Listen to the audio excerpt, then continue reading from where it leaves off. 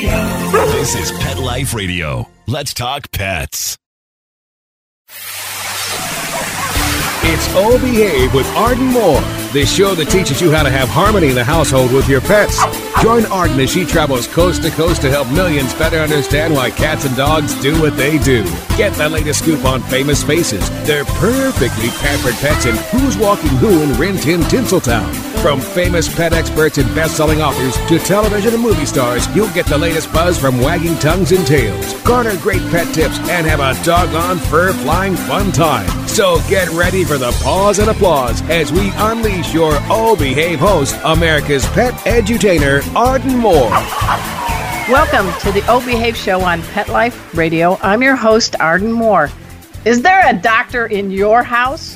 For millions of people, doggone lucky to have a dog or more, the answer is yes. Dogs do a body and a mind and a spirit good. And here to share how dogs truly can be our best medicine is a New York Times best-selling author. She just unleashed her latest book. It's aptly called Dr. Dogs, How Our Best Friends Are Becoming Our Best Medicine. Please join me in giving pause and applause to Maria Gudovich. Hey, welcome to the show, Maria. Thank you so much. That was a really cute introduction. Well, thank you. Well, you may think I had good with wordplay, but when it comes to you, Maria, you are a master at words and knowing all about dogs. Listeners, get ready to be surprised and elated by what Maria is about to share when it comes to the healing capabilities of our canine pals. But first, we got to take a quick commercial break, so sit and stay. We'll be right back. Time for a pause. 4 furry ones, actually. Sit and stay. Oh Behave will be right back. Hey, it's me again. Yep, Arden Moore, host of the Oh Behave show, doing this commercial. You know what I love? I love my cats. I love pet safety cat Casey. I love my sweet Mikey. And I love one-eyed Morty. Each one has their unique personality. Casey's a pet safety cat and teaches pet first aid. Mikey loves to lounge on the couch and purr in your lap. And one-eyed Morty, he's just a purr machine. Now, you know what I don't love? Cleaning up the litter for Casey, Mikey, and Morty, which is why Arm & Hammer created new Cloud Control Litter. There's no cloud of nasties now when I scoop. It's 100% dust-free. It's free of heavy perfumes, and it reduces airborne dander from scooping. Yahoo! So, what happens in the litter box stays in the litter box. New Cloud Control Cat Litter by Arm & Hammer. More power to you. Let's Talk Pets on PetLifeRadio.com. Oh Behave is back with more tail-wagging ways to achieve harmony in the household with your pets. Now, back to your fetching host, America's pet edutainer, Arden Moore. Welcome back to the Oh Behave show on Pet Life Radio. I'm your host, Arden Moore. It's undisputed that dogs are man's and woman's best friend. Now, for decades, dogs have mastered the ability to fetch slippers, perform dance moves with human partners, and chase those trespassing squirrels from our backyards. Some dogs are trained to help people with physical and mental challenges as service dogs. Others bring cheer as four-legged goodwill ambassadors in their roles as therapy dogs. There are canine athletes who do agility, dock diving, surfing, luring, and so much more. But as our special guest today will share, scientists and physicians are proving that dogs can detect cancer. They can alert people with sleep disorders, and they can respond effectively to people struggling with post-traumatic stress disorder and a zillion other things. So that is why I am very honored to welcome to our show New York Times bestselling author Maria Gudovich. Her latest book is called Dr. Dogs, How Our Best Friends Are Becoming Our Best Medicine. Yep, she's the same author of Soldier Dogs, Top Dog, and Secret Service Dogs. Maria, I can't believe we've never met. We've been in the same dog circle, haven't we? I know, and we were in the same journalist circle before that, and we didn't know each other then. Well, it's about doggone it's about time. Yes. So nice to meet you on your show. You as well. And I know you're a journalist, and dogs are special to you with these other books that you've done. So tell us what inspired you to write this book, Dr. Dogs. Well, in my other books, I had really taken the deep dive into how dogs are saving lives of people in warfare or even saving people at the White House from harm. And so much of it is by use of their nose. And so I started really hearing more and more about that time about, this cancer detection thing with dogs is legit. This is actually something that more and more papers are showing can happen. And I started looking into some of the other specialties of these service dogs, and it's becoming known more and more through studies as well, of course, as anecdotes from their people, that so much of it is about, of course, the bond, but the sense of smell. And so I started thinking, well, that's how they detect bombs and bad guys in my other books. So this is another way that they're helping us, in our role as best friends and, on the front lines of health now instead of in the front lines of Afghanistan or Iraq. So I started looking into it more, and I actually have I have like skin in this game, or actually body parts in this game, because I'm glad you didn't say boogers in the game. I know we're talking about the nose, but thanks for not doing that. No, I do personally, because we have a family history of a hard-to-detect cancer, hard to detect when it's early, and that's ovarian cancer in our family. And there's really no great gold standard test for that. And I became aware of some work being done at the University of Pennsylvania's Working Dog Center. They do a lot of work with detection dogs there, but one of their prime projects is about can dogs detect ovarian cancer? How early, what kind of stage can they detect it? So it's really, really, really good scientific. And the veterinarian who runs it, Cindy Otto, she's also a PhD, is doing a phenomenal job making sure this is really rigorous protocol going on. And you mentioned it was with your family, and I know you mentioned in the book about your mother, Evelyn. My mom, Evelyn, and some aunts. And so my mom died she'd barely ever been sick. And suddenly, we got the news that she had stage 3C ovarian cancer. Wow. And it was shocking, and she was gone, a valiant fight, within a couple of years. My daughter lost her best friend, grandmother, when she was 6, and I kind of put my head in the sand for a while, thinking, well, it was a fluke, but then I started hearing about some other relatives in Italy, actually, so that's why I didn't really know about this, who had this similar condition, and some of whom perished, and some are still fighting it. So there is no gold standard test, and it's really expensive just to get the ones that they suggest, which are not really that great. And so I didn't do it, but I did talk with geneticists, got some of those tests recently, and I found out it's probably hereditary, although maybe not directly genetic, which there is a difference. And that made me feel extra close to these dogs detecting ovarian cancer or any kind of cancer. And that was sort of what tipped it over the edge. I thought, I must find out more about this, because this is personal. This is a really personal book. And so I wanted to mix really good anecdotes about the dogs who are working both in these research centers and in homes of people with other disorders like seizure disorders or diabetes. So the book has kind of the home dog part, which is true throughout, and then the research dog. Now, I want to make it clear from the get-go, which you probably were going to do anyway, that these dogs in what I call research centers are mostly pet dogs. They come in and we live in the PC times, protect the canines. We have to. I don't want people to think they're, beagles in cages. And they're really happy dogs, and, their paychecks are huge amounts of love, and a bounce of their favorite toy or whatever makes them inspired to work. So the fact that they're doing this work and possibly saving lives in the future by, for the bounce of a rubber Kong is just so beautiful. I'd do it. So sweet. Yeah, right? Me too. And Gus, I can't say his name or he'll come running over. Yeah, well, let's go into just the overview, because it's a very thick book with over 20 pages in tiny font of all your sources. Talk about being hopefully not that tiny. That's true. That is tiny font for the well, that tells me that, you are a good reporter and a researcher. And as we used to say at the Sun Sentinel, if your mother tells you she loves you, check it out. And I think you've done that in spades. Yes, I did have to do that. Yeah, but I wanted absolutely. to just say that, if you can help our readers out, because they're going to buy your book. I don't just call them the listeners. I'm now already calling them your readers. How's that? Aw. There you go, readers, my people.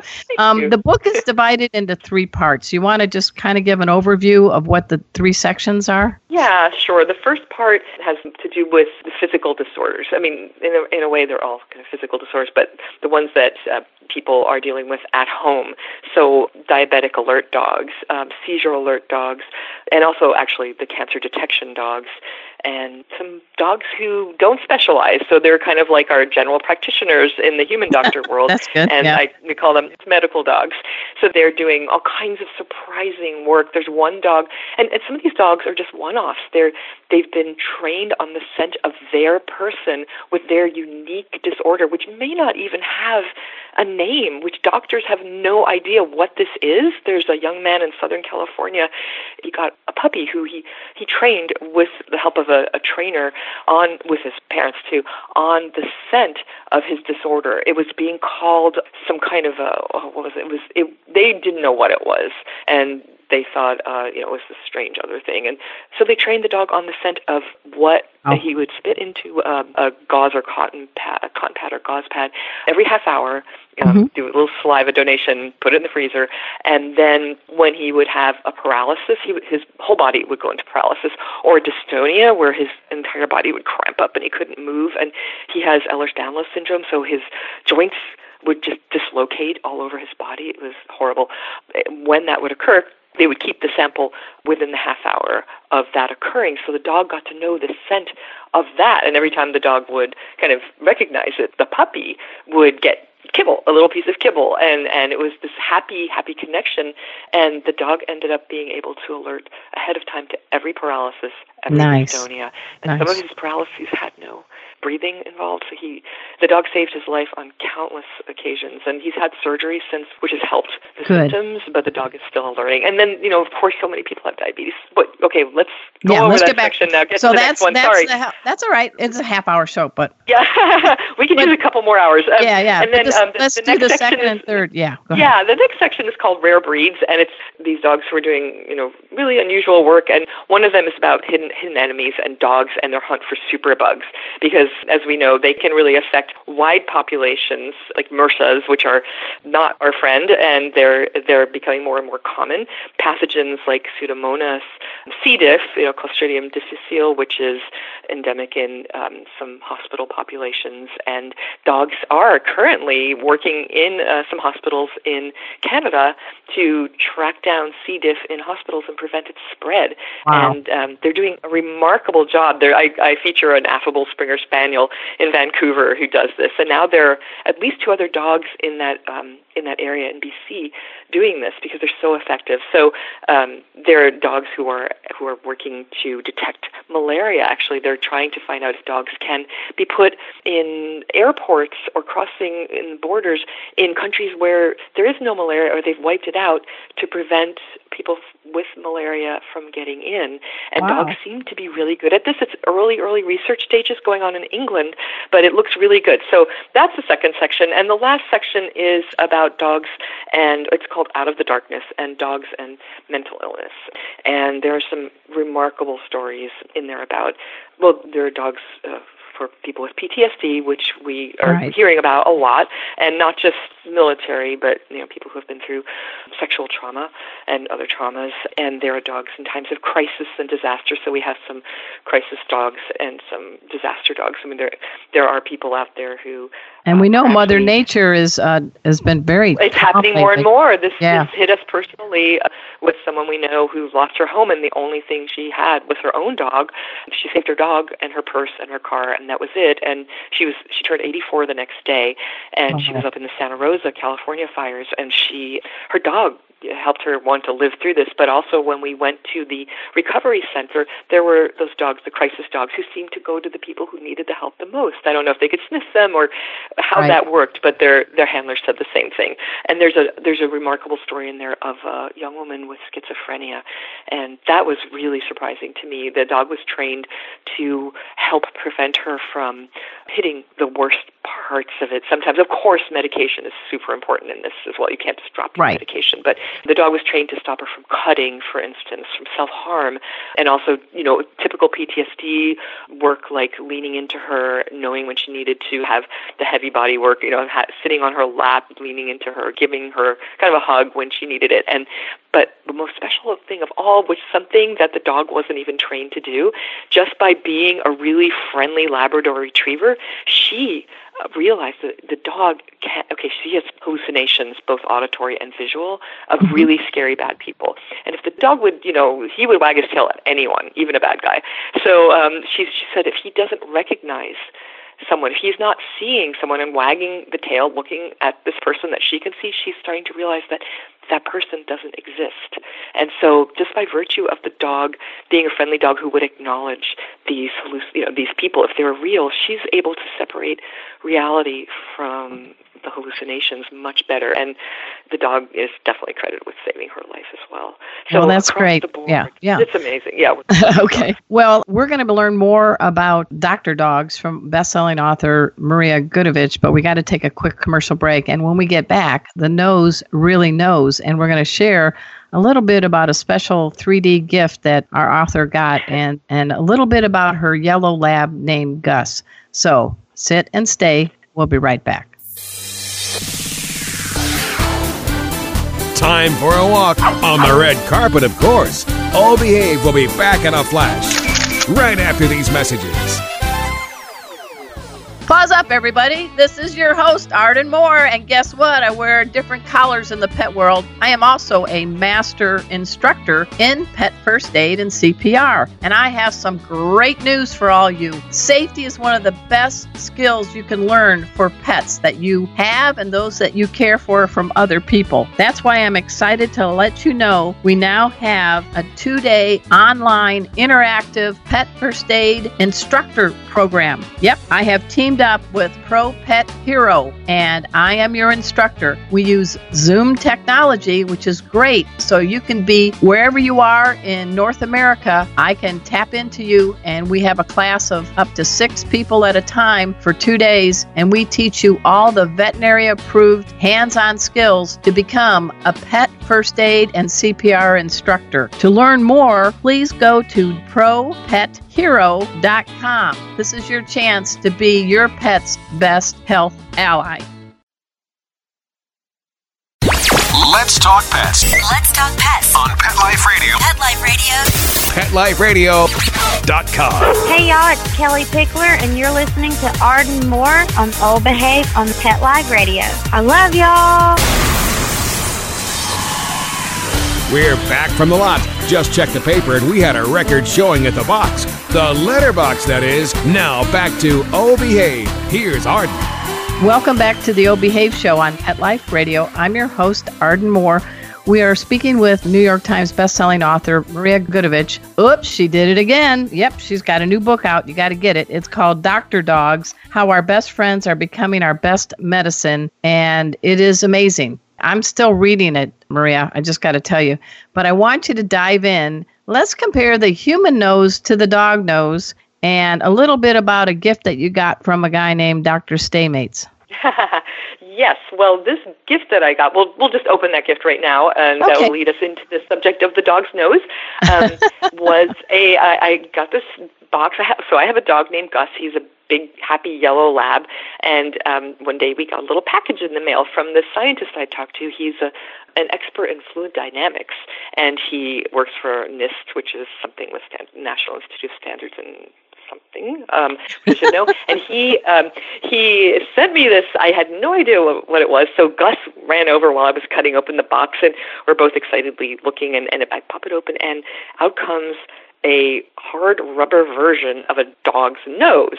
And Gus wanted to run off. We thought it was like, oh boy, it's a new Kong. But no. This was a really big deal piece of equipment that would actually aid in. He has used the external nose of a dog that they took an MRI of this dog's nose. It was a dog's head. It had been donated to science, and they'd kept it in their freezer, and they had actually already mapped the internal scrolls of a dog's nose to see just what that was. And they did that via MRIs, and they did the whole mapping and showed how exquisite and beautiful this whole technology that is a dog's nose is, but the outside, that little cute little end of the dog's nose that we all love, is actually really important too. So this was to show how important the external part was. So it's kind of a hard white rubber on the outside, but the end is of this nose that was kind of copied, and a 3D copier was made, and it was has a soft little end, just like your own dog's nose.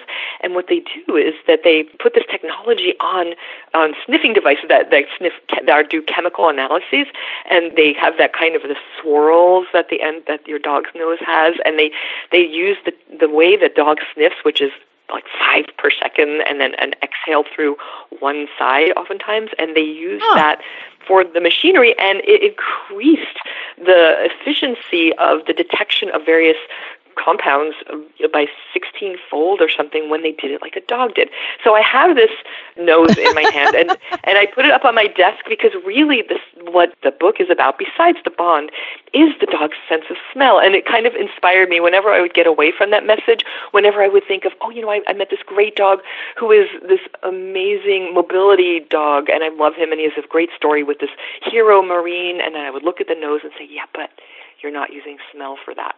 Let's stay with cutting edge, because that's what the book is all about, is the cutting edge latest ways. Well, let's talk about that. So the nose, you were saying that the nose of a dog. So besides the architecture of the dog's nose, which kept me inspired, the dog's nose can sniff in parts per trillion as well as in 3D. They're astonishingly sensitive.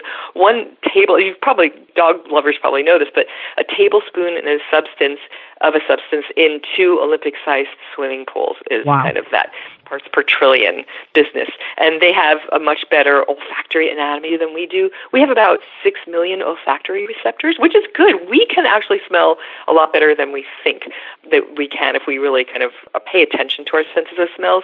So we have 6 million of those receptors. Dogs have up to 300 million. 6 million, 300 million. You do the math. I got it. And their brains are better equipped to make sense of these scents. Oh, I hope that comes out right. But that's actually a good comment. Their brains. I don't know how it comes out on radio, but no, that's radio. That's good. I smell you. Okay, good.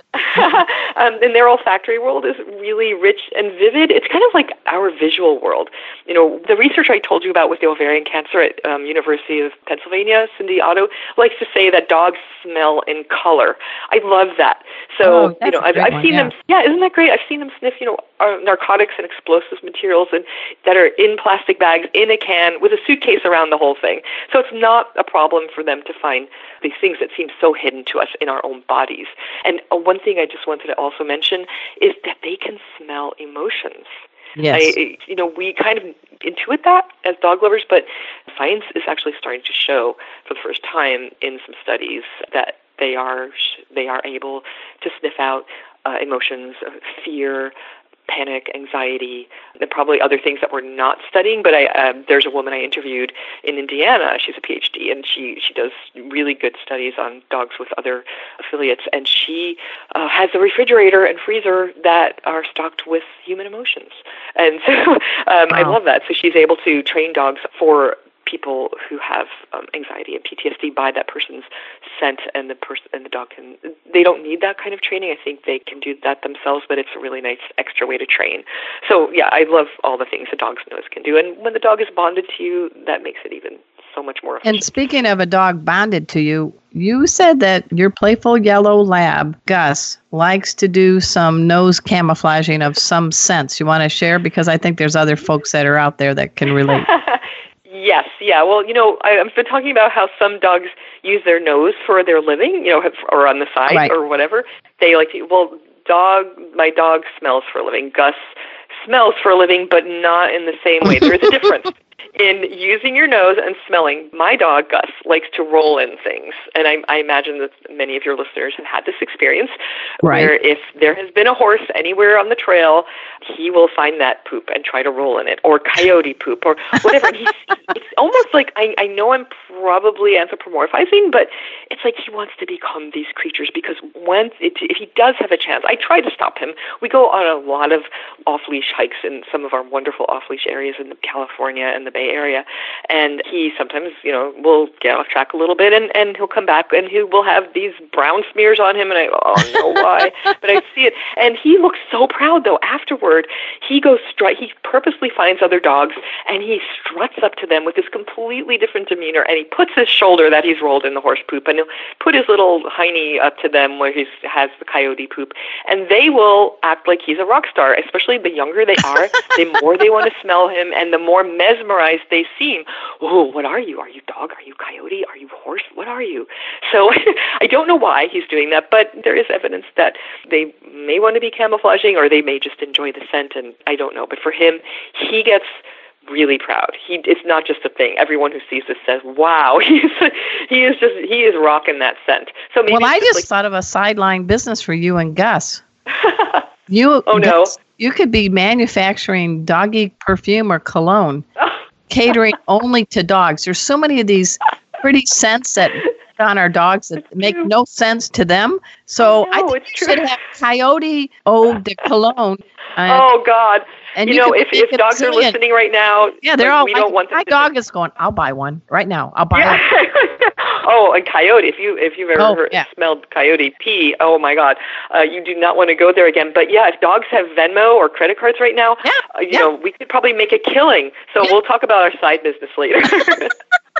Well, let's get back to the book. It's called Dr. Dogs, and it's how our best friends are becoming our best medicine. And there were a few things I plucked out of here that maybe you can just give a little short, little explanation on. I was pretty impressed that there are some dogs in Japan that can help people open their chopsticks. Yes, isn't that amazing? When I was there researching the cancer dogs, they have. There are people with mobility issues who have a really hard time with fine motor skills, and some dogs are trained to take the paper off of chopsticks and separate the chopsticks if they are at restaurants, and of course So that was so great. That was the same day that I saw worms sniffing cancer, of all things. So I mentioned that in the book too. Yeah, so worms are sniffing cancer in urine and doing a really good job of it, actually. So who knows what that might become one day. But yeah, so that was a fun job. And then you were in Georgia Tech, and there was a super smart border collie named Slay. You want to talk about this Fido talking yellow vest? Yeah, Sky was a fantastic dog. He very sadly and suddenly passed away last year from a seizure. Oh. But he was super, super smart, and he was the model for the Georgia Tech geniuses to wear this technology is a wearable vest. So, and the dog there's one which I love where it looks like the dog has a voice. The dog can touch one sensor and say one thing, and touch another sensor and say another, depending on what the dog needs to do. And this particular vest was for a dog whose person might have difficulties where they may collapse or go unconscious or fall out of their wheelchair or whatever, and it's asking for help. So the dog would touch the nose to this one part of the vest that they could easily reach. And it looks like and the dog comes up to the person, and it looks like the dog is saying, "Excuse me, my owner needs help, please follow me." And it happened to be in a southern accent, which I thought was hilarious, but it was a Georgia Tech. But and then there are other technologies that they're working on as well for touch screens. Dogs are really good at doing touchscreen technology, and there may even be uses in the future for dogs to be able to tell not only if there is cancer in a sample, but about how much, about how strong is it by touchscreen technology that uses like a slide or something that might be easier than what we use on our phones, or even in the military. Oh, it's this kind of bomb, or it's this kind of explosive, or for cancer, it's this. And so I love that. And also, just as far as technology goes, I need to mention, if we have a second, that when I talk about dogs detecting cancer, it's in, the work is being done in laboratories around, research centers around the world, fun research centers for the dogs, and they don't ever expect dogs to be working in your hospital or with your doctor. The dogs are a step in the direction of finding out what the scent of cancer is. They're working, these scientists and physicists actually, and chemists are working with the dogs to find out what the scent of cancer is. They're using their technology, their chemical analyses to work with the dogs, and back and forth, they're trying to isolate the volatile organic compounds that make up different kinds of cancers. Is there a signature smell of all cancers? Does each one have its own? And how can we one day have a test where I might be able to blow into a tube once a year and see if there's even early stage ovarian cancer or something. Wow, that would like be that, nice. Where cancer detection will be fast, easy, cheap, and for early stages of hard to detect cancers, and that dogs are leading the way in this. It just makes me feel so happy that they are doing this and that they're enjoying the work as well. Now, we do have to give a little shout out because there's some feline listeners out there. You jokingly and maybe not jokingly say maybe your next book should be Clinician Cats. Well, we're not quite there yet, but actually cats they're pretty good detectors if they decide to be, and it would be probably on their terms with some notable exceptions. There are some highly trained cats out there, but they turn out, a recent study showed that they have certain olfactory anatomy that rivals dogs in some ways. So, there may be hope, but because cats are cats, it may take a long time before I write Clinician Cats.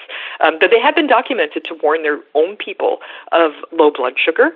There was one cat who repeatedly could tell his person that he had low blood sugar, and one day he didn't pay attention to him and he went unconscious, so the dog got the girlfriend.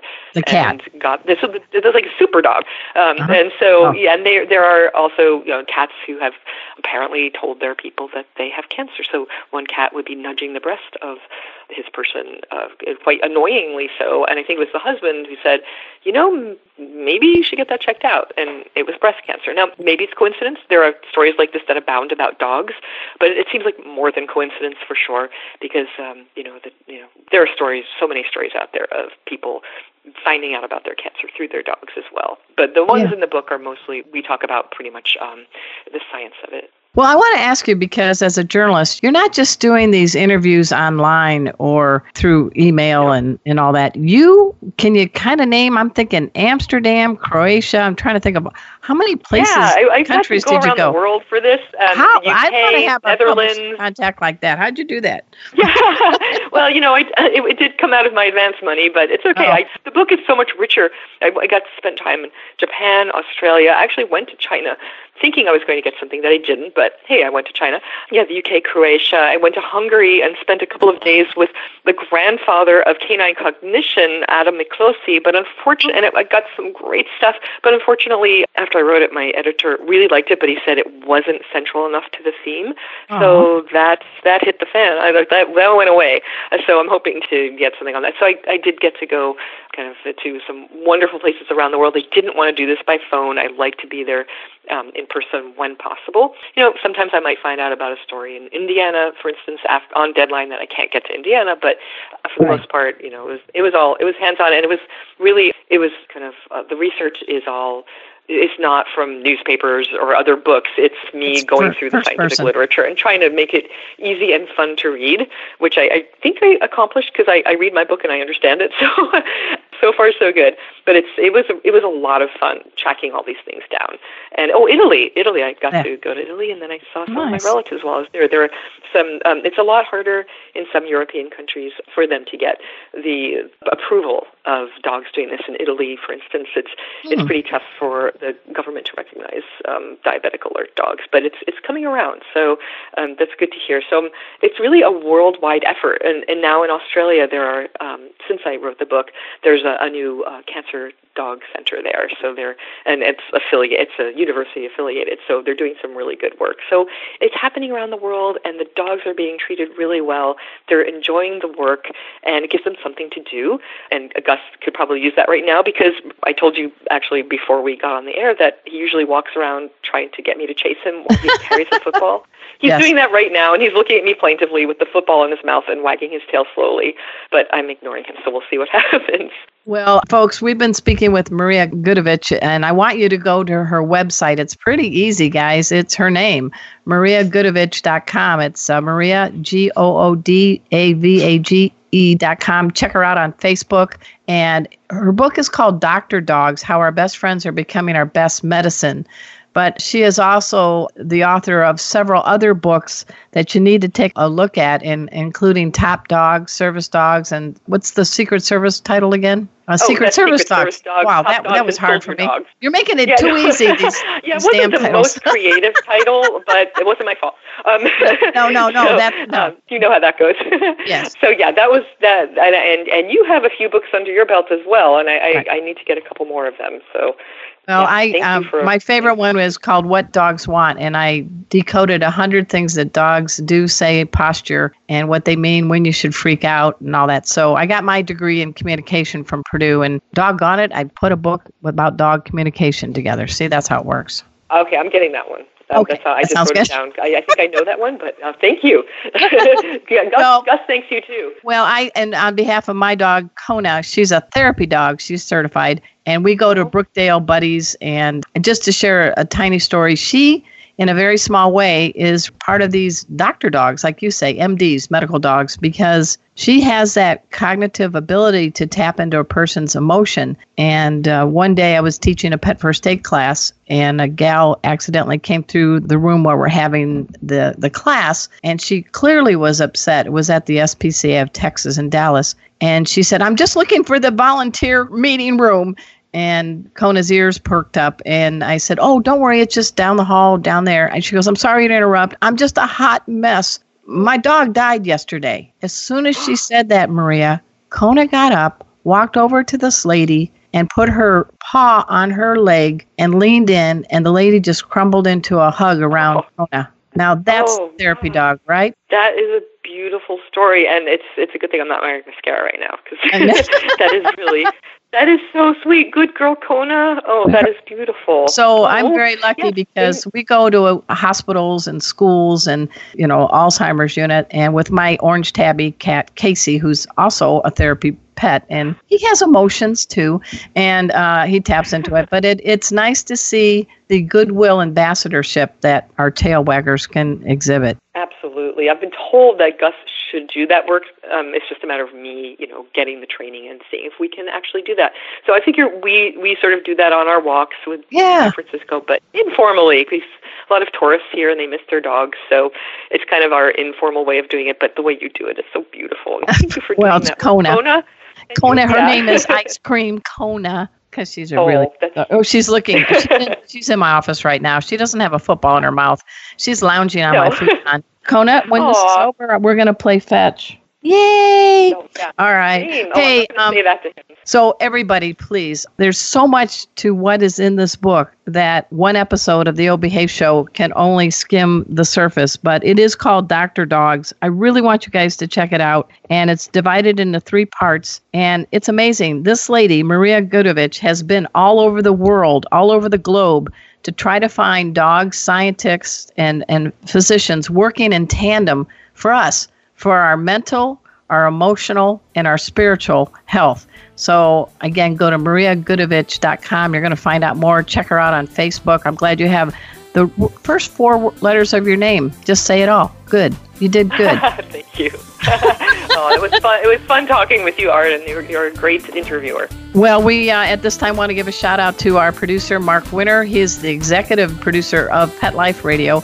It is the largest, longest running, most listened to pet podcast network on the planet. And until next time, this is your flea-free host, Arden Moore, delivering just 2 words to all you 2, 3, and 4-leggers out there.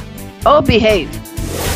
Coast to coast and around the world, it's Oh Behave with Arden Moore. Find out why cats and dogs do the things they do, and get the latest buzz from wagging tongues and tails in Rin Tin Tinseltown. From famous pet experts and best-selling authors to television and movie stars, you'll get great tail-wagging pet tips and have a fur-flying fun time. Oh Behave with America's pet edutainer, Arden Moore. Every week on demand, only on PetLifeRadio.com.